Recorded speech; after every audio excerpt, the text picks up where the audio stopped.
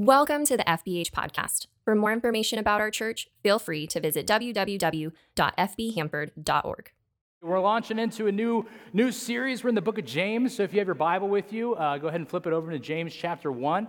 You can do that physical Bible. You got a device. Open up your device to James chapter 1. This is my favorite New Testament book, is the book of James. It's dense, it's thick. We could spend weeks going over the verse 2 alone in chapter 1. And so we are going to be hitting this for 5 weeks straight, and it's going to get us straight into Christmas time. So if you're not sure that Christmas is coming, it is coming. Like, Halloween's tomorrow, which means Christmas starts the next day, right? And so just be aware, Christmas is coming. We're going to do 5 weeks in this, though. And just know, there's no possible way we can preach on this verse by verse for 5 weeks. It would take us a year to be able to do that effectively. So as we're walking through these 5 chapters, we're going to do one chapter per week. Read through the entire book of James every week with us, okay? You can do a chapter a day every single weekday, and that gets you through all 5 chapters every single week. So we're launching into this new thing, and largely we're just going to have to hit on the main themes of each chapter. So knowing that, real quick, I want to talk with all of you for just a second about a time in your life that you have maybe experienced true joy. I want you to think about that for a second. What time in your life have you experienced joy? And I think it has changed for me when I experience joy as I've gotten older, as I've matured a little bit, because when I was younger, it feels like that it was maybe a little bit more achievement-based. I remember one of the first times, at least remembering anyway, that I experienced true joy, I think I was like 5 or 6 years old. And it was Christmas time, and Christmas Eve in my house, or in my family, we would all go to Grandma and Grandpa's house after church, right? And we would sing a bunch of Christmas carols, do a bunch of stuff like that, all the different traditions that we would have. And all the cousins would come, the whole family was there, and then all the cousins would go into Grandma and Grandpa's room, and we all slept on Grandma and Grandpa's floor. And so there's 10 of us, 12 of us, however many cousins there were at the time, lining Grandma and Grandpa's floor, like all the way around their bed. It was madness, and it probably stunk, and thank you, Grandma and Grandpa, for doing it. But I remember thinking, or every single time we would do that, we would ask the question, what do you guys think you're going to get tomorrow? Or what do you want most tomorrow, right? And so the answers would change every year, except my one cousin who every single year he was like, I want a BB gun. I want a BB gun. And in my head, I'm like, bro, there's a reason your parents aren't getting you specifically a BB gun, so stop asking for it, right? Anyway, so we go around. I remember this specific year, I was so excited because, man, I wanted a bike.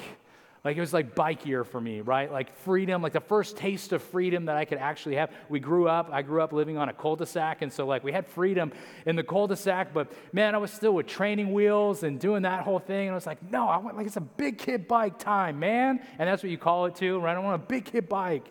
So anyway, we're talking about that. I wake up the next morning, I walk out into Grandma and Grandpa's living room, and there it is. It's black, it's beautiful, and it just says BMX on it, so you know it's good, right? And I remember the padding over the handlebars was black and white checkers, and I got to sit on that bike, and I just remember smiling so big. I was like, this is Christmas, right? Like, this is joy. There is no greater feeling than this feeling of me sitting on my big kid bike and not falling off. Granted, the kickstand was down, and I'm sure my dad was holding it, but I was on the big kid bike. True joy in my life. Right? There's some other times where if I'm thinking back towards achievement-based stuff in my life that I can think about joy. I hit a home run in Little League, a home run in my entire career of Little League. I was really slow, and so if I hit the ball really far, it didn't matter unless there was a fence. So we played at a fence, and I hit a home run. I remember running the bases and just being like, this is the greatest feeling. I am Barry Bonds, you know what I mean? Just true joy in my life. I remember I was named in high school captain of my water polo team. There's one time that when Sarah and I were dating, we hiked Half Dome together. I didn't tell her how long of a hike it was, and she had done 0 hiking. And so she was like, how much further is it? It's 14.1 miles. It's not that big of a deal. We'll be fine. It's a bad call. Anyway, but all of these things were kind of like achievement-based, but they did indeed bring me joy in some way. And then I got older and I began to mature a little bit. I got married, extreme joy, right? Like true joy in my marriage. I had kids, true joy in having kids. And now watching my kids do the things that they love, those are the things that elicit joy in my life now, right? I got a kid who loves playing piano right now. I mean, if he had his way, he could sit down at the piano all day and just practice songs and learn new songs and do all of those different things that he wants to do. I mean, he reads music, he does the whole thing, which is like a foreign concept to me. And sometimes I will catch him singing and playing piano at the same time. It's not often because he doesn't want us to hear him. I'm like, bro, you want to be as rich as Justin Bieber, you better start singing. Like, that's just how it goes. But all he wants to do is just practice songs or figure out how to play different songs. Like, in order to get this kid in trouble right now, it would have to be like, hey, stop playing piano, go outside and play with people, right? Like, that's trouble for him right now. But I love seeing him in his element. I love seeing him appreciating and learning something. And like that to me, as he is experiencing joy, my son is experiencing joy, I then get to experience joy as well. And so I have found true joy just by like observing and listening to my kids do their things and find kind of their element and that sort of thing. And so I want you to think about for you in your life, what are moments when you have experienced true joy? And maybe it's that broad stroke brush of getting married or having kids, right? Maybe it's simply spending time with family. Like, I don't know what it is for you, but oftentimes joy seems to be something that goes hand in hand with the best moments in our lives. You know, these pinnacle moments. And so when I say marriage, when I say kids, like joy seems to go hand in hand. Like it erupts overflowing when everything seems to be going our way. Like those different things that I stated, babies, weddings, maybe it's an acceptance letter to your dream school or when your team wins a Super Bowl for the first time. Like these are kind of moments that all of us associate with joy. And I think as far as we relate to things, this is true. That we relate these things to joy, but James actually has a different point of view in James chapter 1. He says that for followers of Jesus, joy isn't to be tucked away up on some shelf like fine wine and poured out only on those rare occasions when we believe all is right in the world. Like that's not the intention of joy. For the Christian, James says joy should be paired with good times and bad times. That joy should be always being had. It should be served when our worlds are exactly as we think they should be and when our worlds are completely and totally falling apart. That's when joy should be taking place, so all the time. And I think the world that we live in, I think we have a hard time experiencing joy because I think all of us have turned into eternal pessimists, always comparing ourselves to other people, looking over the fence at other people, what other people's lives look like, waiting for all of the good things to begin happening while your life is just passing you by. Like maybe this is true for you. Has there been a time in the last year where maybe you've thought to yourself, is this as good as it gets? Like this life, is this as good as it gets? Like I go to work, I come home, I watch TV, the pastor says I'm supposed to be in community, and so because of that, I'll show up on Wednesday night to get into a small group, and then I go home and I go to bed and I repeat the whole thing.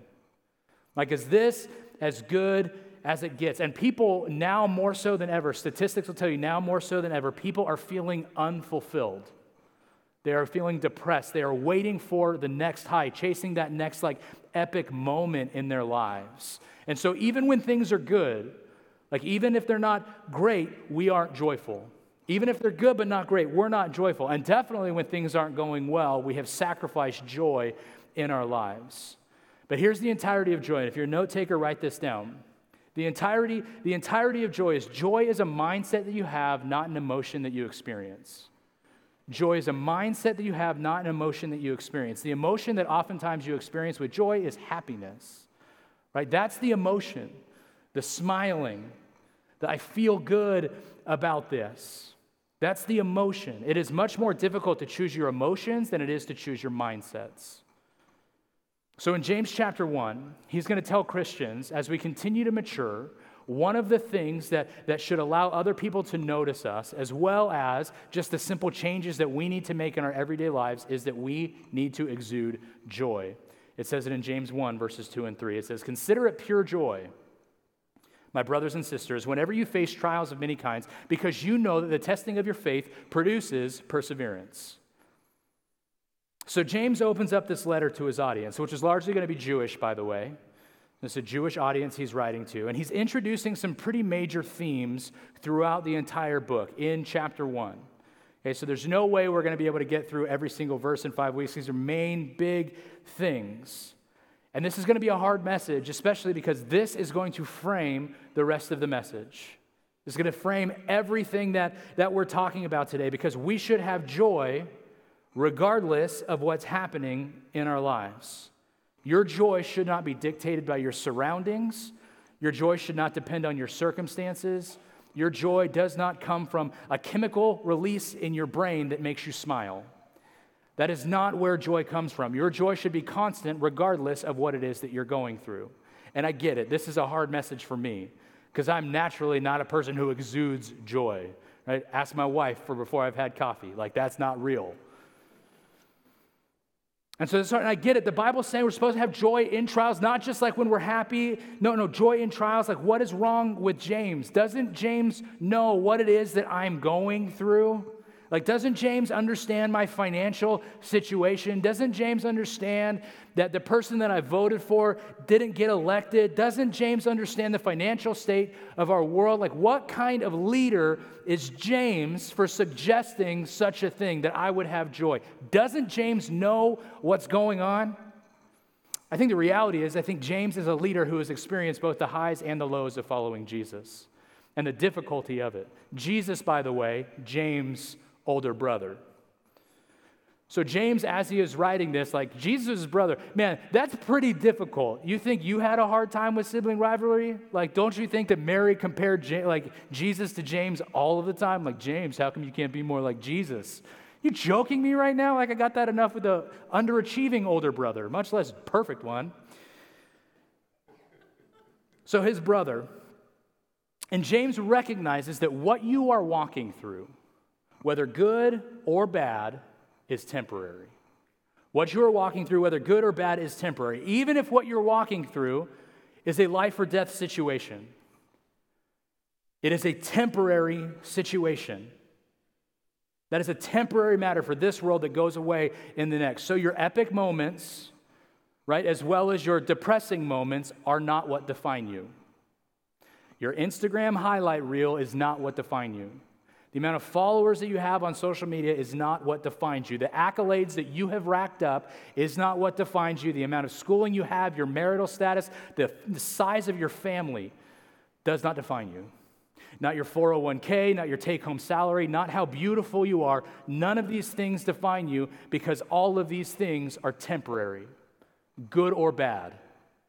100% of them. To skip ahead a little bit in James chapter 4:14, this is what it says. It says, why? You do not even know what will happen tomorrow. What is your life? You're a mist that appears for a little while and then vanishes. A mist that appears for a little. I dug through our janitor's closet. I hope Gary doesn't get upset, our facilities guy. But it's a pretty sweet little spray bottle. Life is a mist, is what it says. Just fleeting, right? Like that.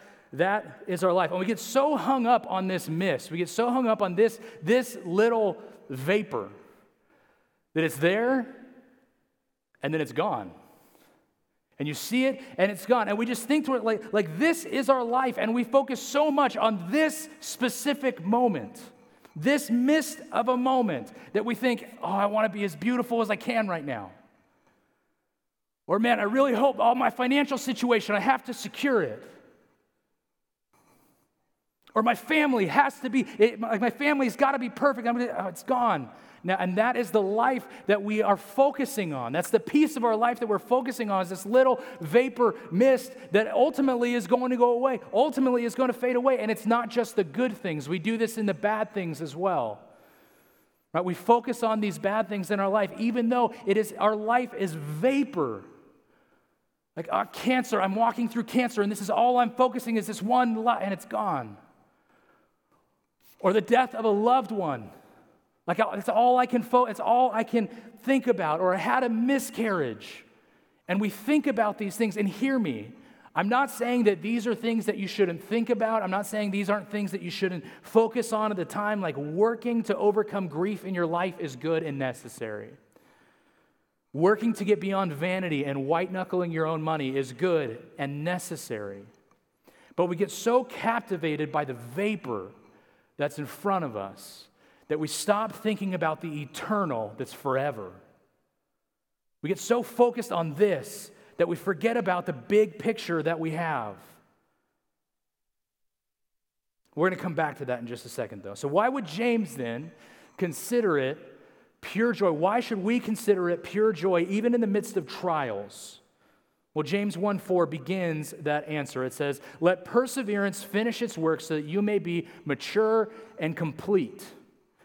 If you got a Bible, you can underline that. Underline mature and complete, not lacking anything. Perseverance, finish its work. So why be joyful amid your circumstances? Because your circumstances produce perseverance. There's something bigger going on in your life than this little vapor that we get so captivated by.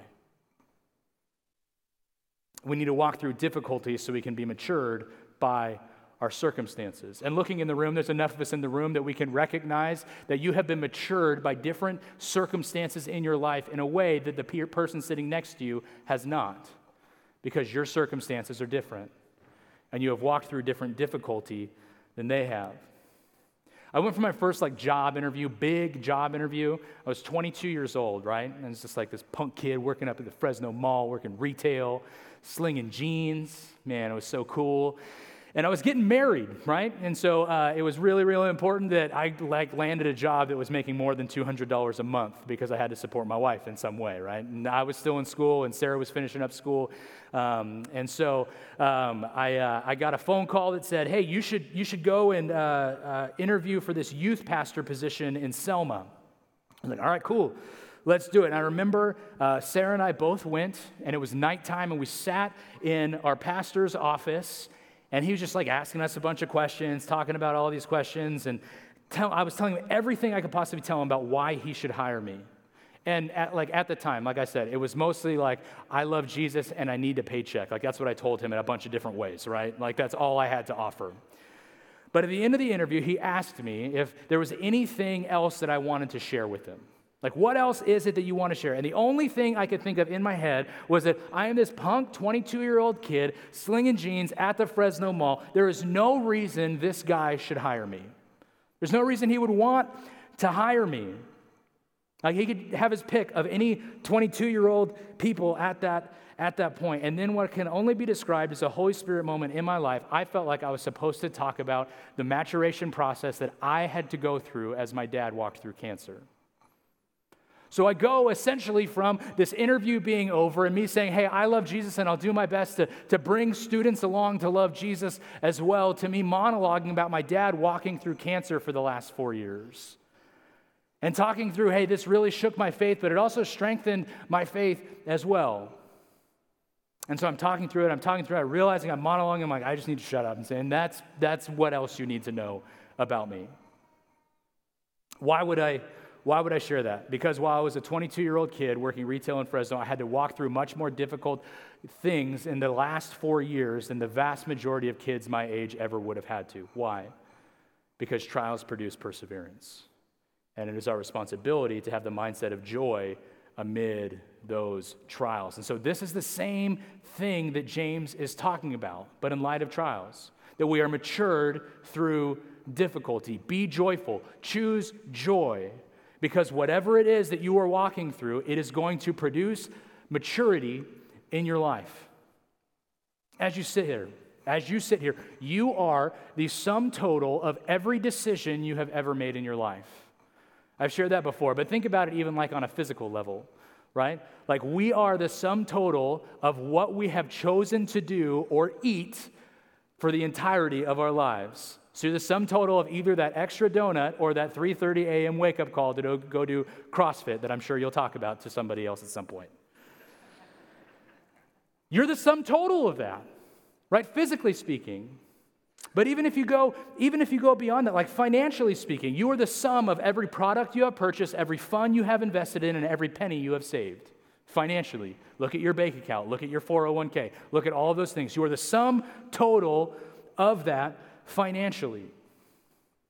We're the sum total of every single one of those decisions. And those decisions, good or bad, those moments in our life, good or bad, mature us as we continue on in our life. Your maturity depends on the circumstances you have walked through. Your joy does not. Your joy remains regardless of what it is that you're walked through. The entire theme of James is how to be a mature Christian. Well, why does our maturity matter? Let's look at James 1:12. It said, "Blessed is the one who perseveres under trial, because having stood the test, that person will receive the crown of life that the Lord has promised to those who love him." We should have joy under trial because your trials amount to your perseverance. And your perseverance amounts to God being very pleased, good and faithful servant. So be joyful regardless of where you find yourself, because you're going to be found mature and complete in your faith. What does that mean? Mature and complete, as James talks about. It means you get to continue to grow in the likeness of Jesus until you're no longer on this earth.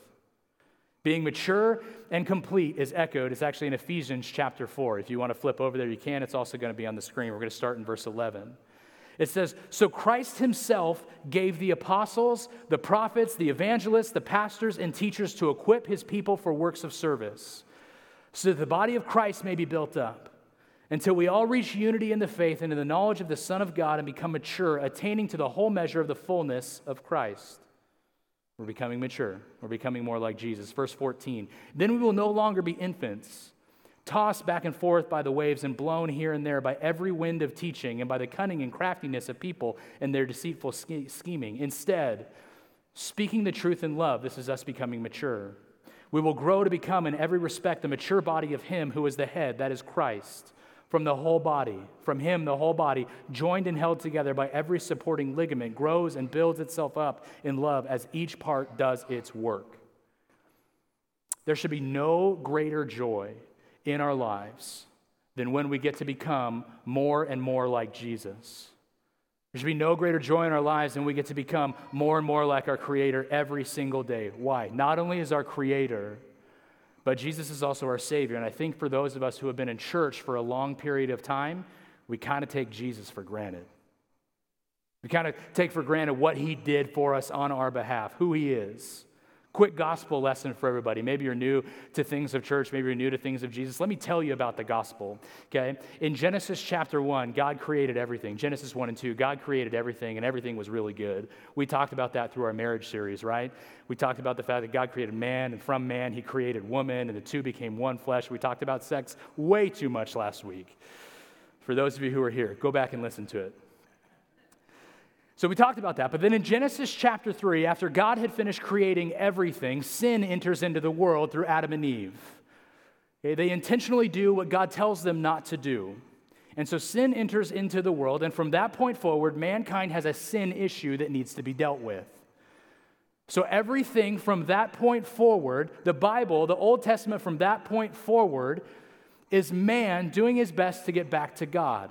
So we see in Exodus, the 10 Commandments, the law, all of those things, God lays out all of these things for man to recognize that he's not good enough to be in heaven with God unless his faith is going to be counted to him as righteousness. That's it. That's the only way you can get to heaven is through faith, not by your works, not by anything else that you do. The prophets, as laid out later on in the Old Testament, they just keep telling people, hey, like, this is God's expectation and you're falling short. This is God's expectation and you're falling short. Turn back to God, turn back to God, turn back to God. The prophets could not save man. The law could not save man. And so there is an issue here because man is sinful and all of us are deserving of hell because of sin. And so God rectifies it, right? God says, you know what? Matthew, Mark, Luke, and John, I want you to write about my son who I'm going to send. He was born on December 25th. Not actually, but that's when we're going to celebrate his birthday.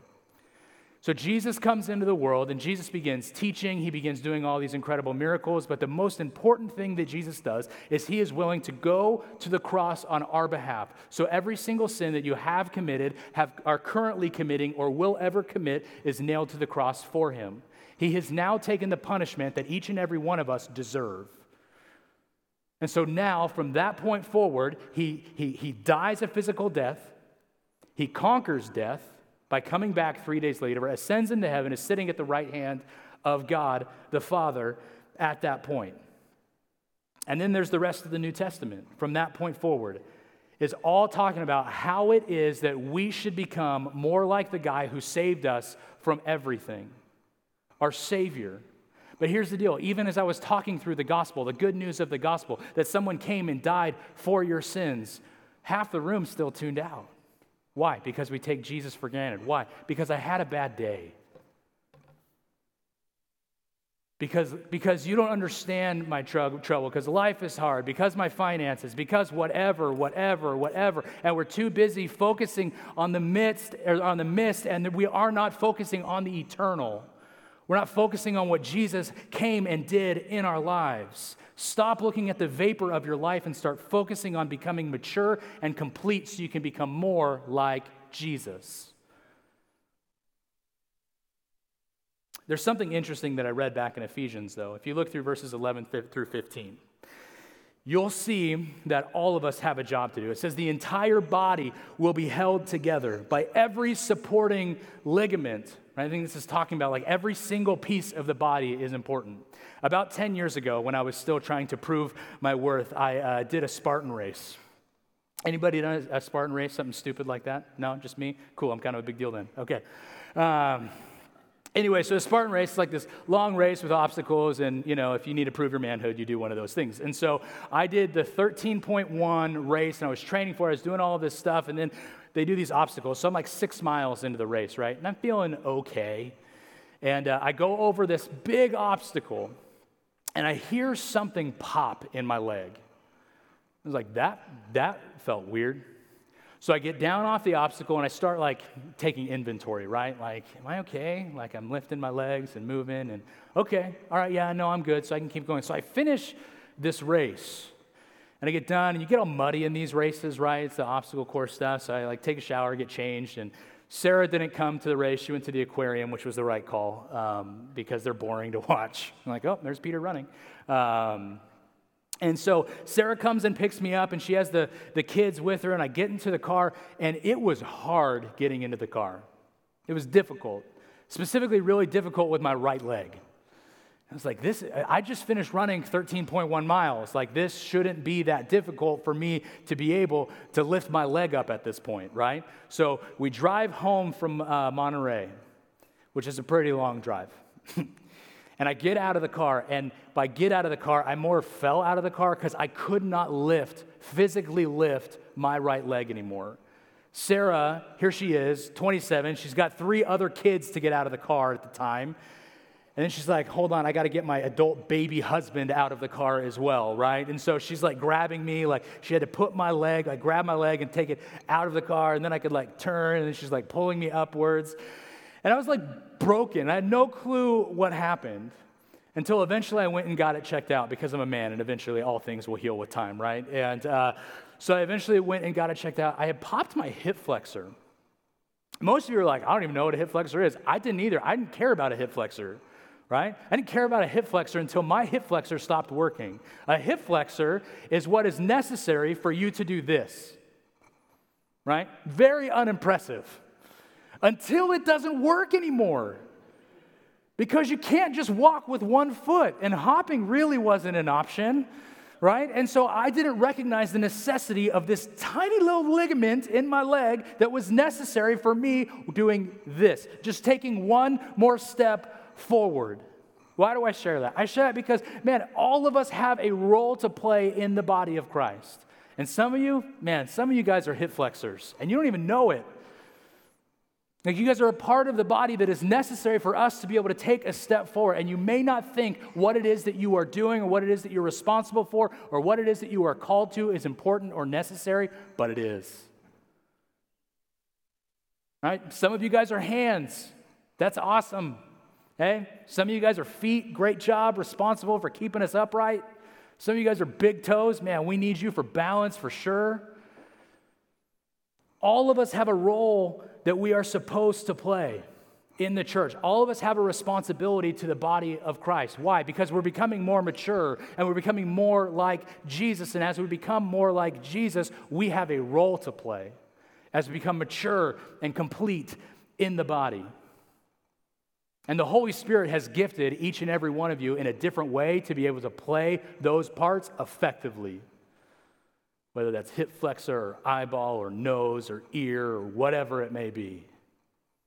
All of us have been gifted uniquely in order to do that. So the question then becomes, what are the things that I'm supposed to do then? What are the expectations of a follower of Jesus as I become more and more mature and stop worrying about this and start worrying about the eternal?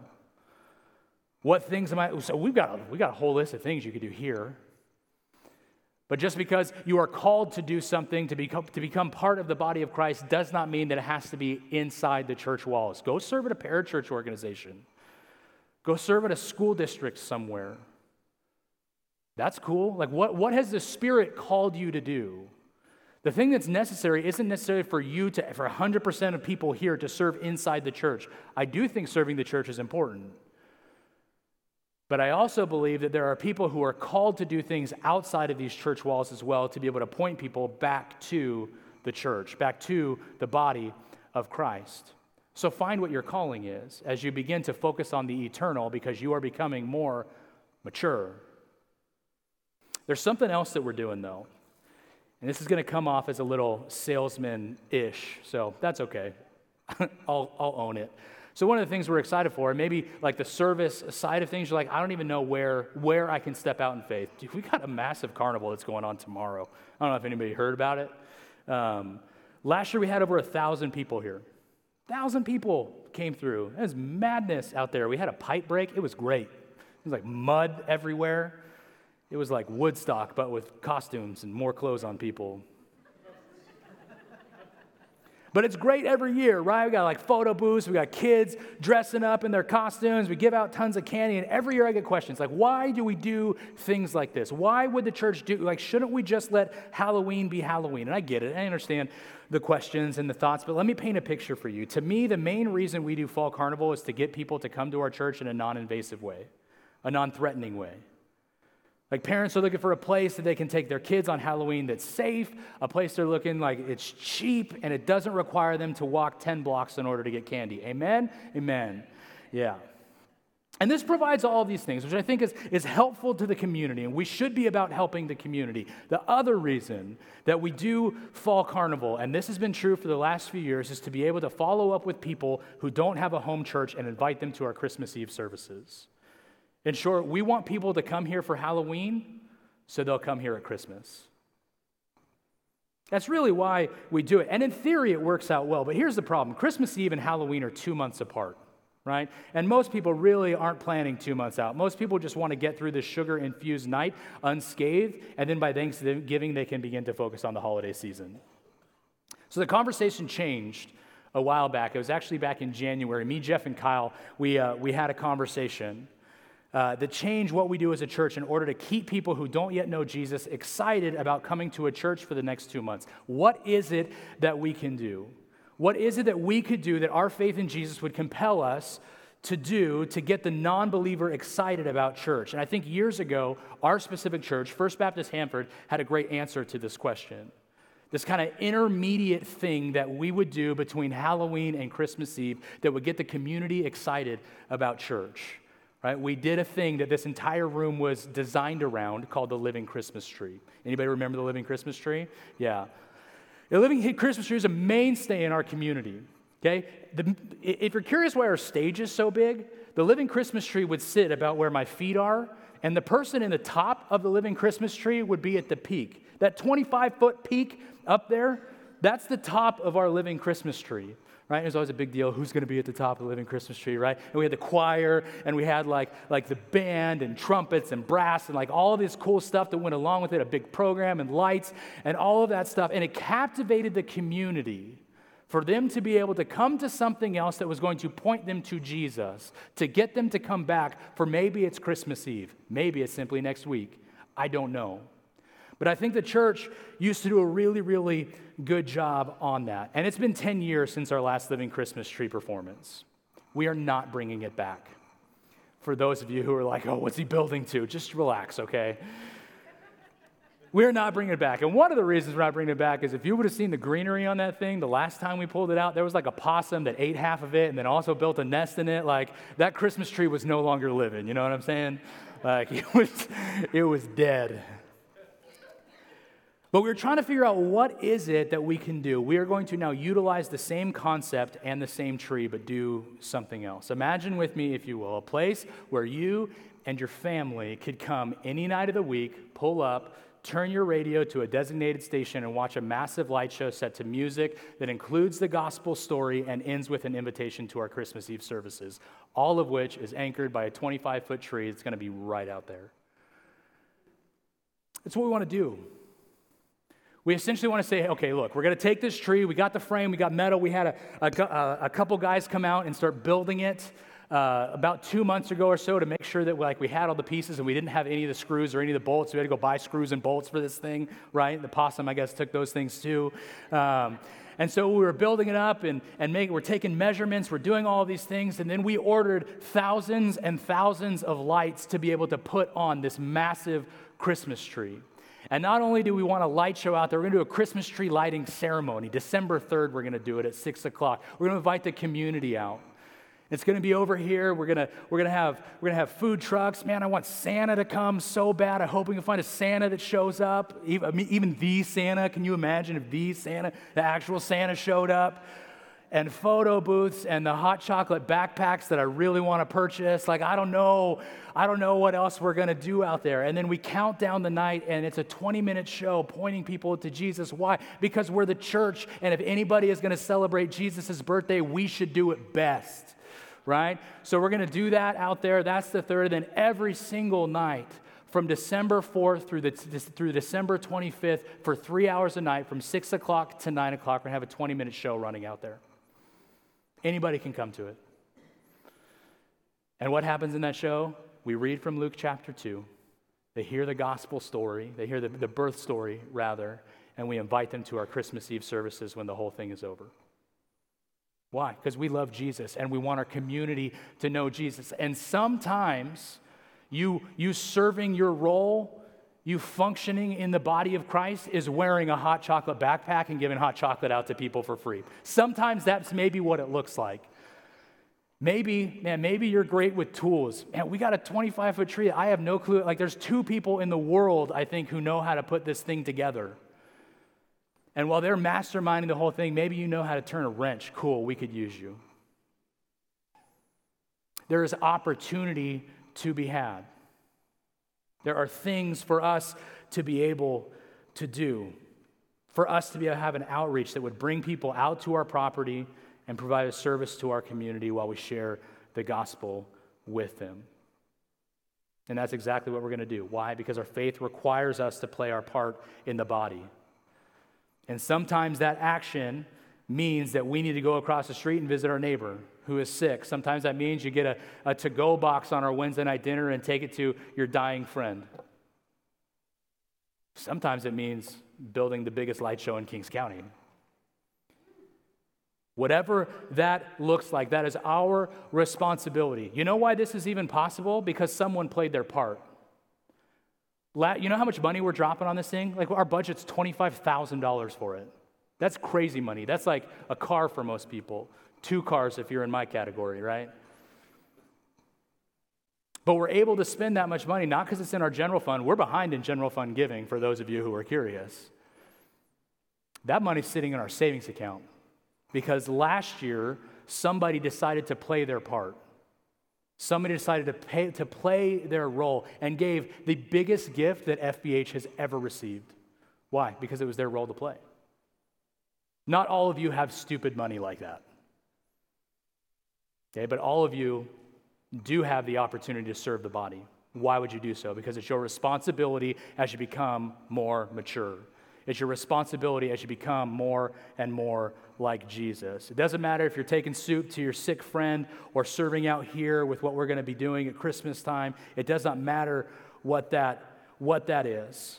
Either way, our faith requires us to put the work in. No one gets a pass. So after tomorrow's big fall carnival, 1,000 people that come through, we're going to go hard to the paint this Christmas season. because it's Jesus' birthday and we're celebrating Jesus' birthday. And we'll let you know the best way to partner with us as we get closer and closer. But church, what would it look like if we stopped focusing on this and started focusing on stopped focusing on the vapor in front of us and started getting people to see that Jesus loves them enough to come and to die on a cross for them? That should be the most exciting, most joyful thing that we can imagine. So joyful, in fact, that your present circumstances do not hinder that joy. Amen, church? Let's pray. Father, thank you. And thank you for church. God, thank you for music and pastors and all of our volunteers and just everybody, God. I'm thankful for our team here. And God, I pray even as we think about our next steps as a church, even as we think about what it is that we would love to accomplish out here, God, that we don't even forget about those things that we do consistently to serve the body, things like Christmas shoeboxes, things like fall carnivals, things like just our kids' ministry that we have, or our student ministry, or our senior adult ministry, or whatever it may be. God, thank you for those things that we serve the body so it can function and grow in the way that it should. And so, God, I pray that the Holy Spirit right now, for those of us in the room who do not yet know what our gifting is, God, that you would elevate that. You would make that come to the forefront of our minds. But what is our gifting? What have you created me to do, Spirit? That you would let us know that. But beyond that, God, if there's people in the room who have not yet made that profession of faith, who have not yet said yes to you in a real way, who have been too busy focusing on the vapor, focusing on the mist, and not focusing on the eternal and realizing there is something bigger in this life, if that's you and you want to say yes to Jesus today with your eyes still closed and head still bowed, you can simply pray along with me.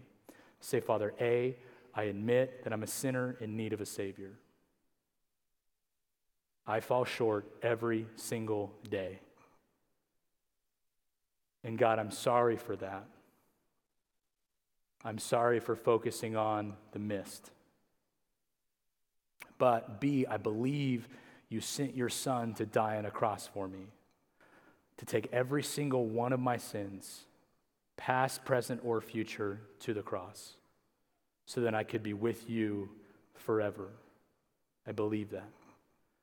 And see, Father, I would choose to follow you, that I would want to become more like you every single day, and I would find my part to play as well. We love you, Father. It's in your Son's name we pray. Amen.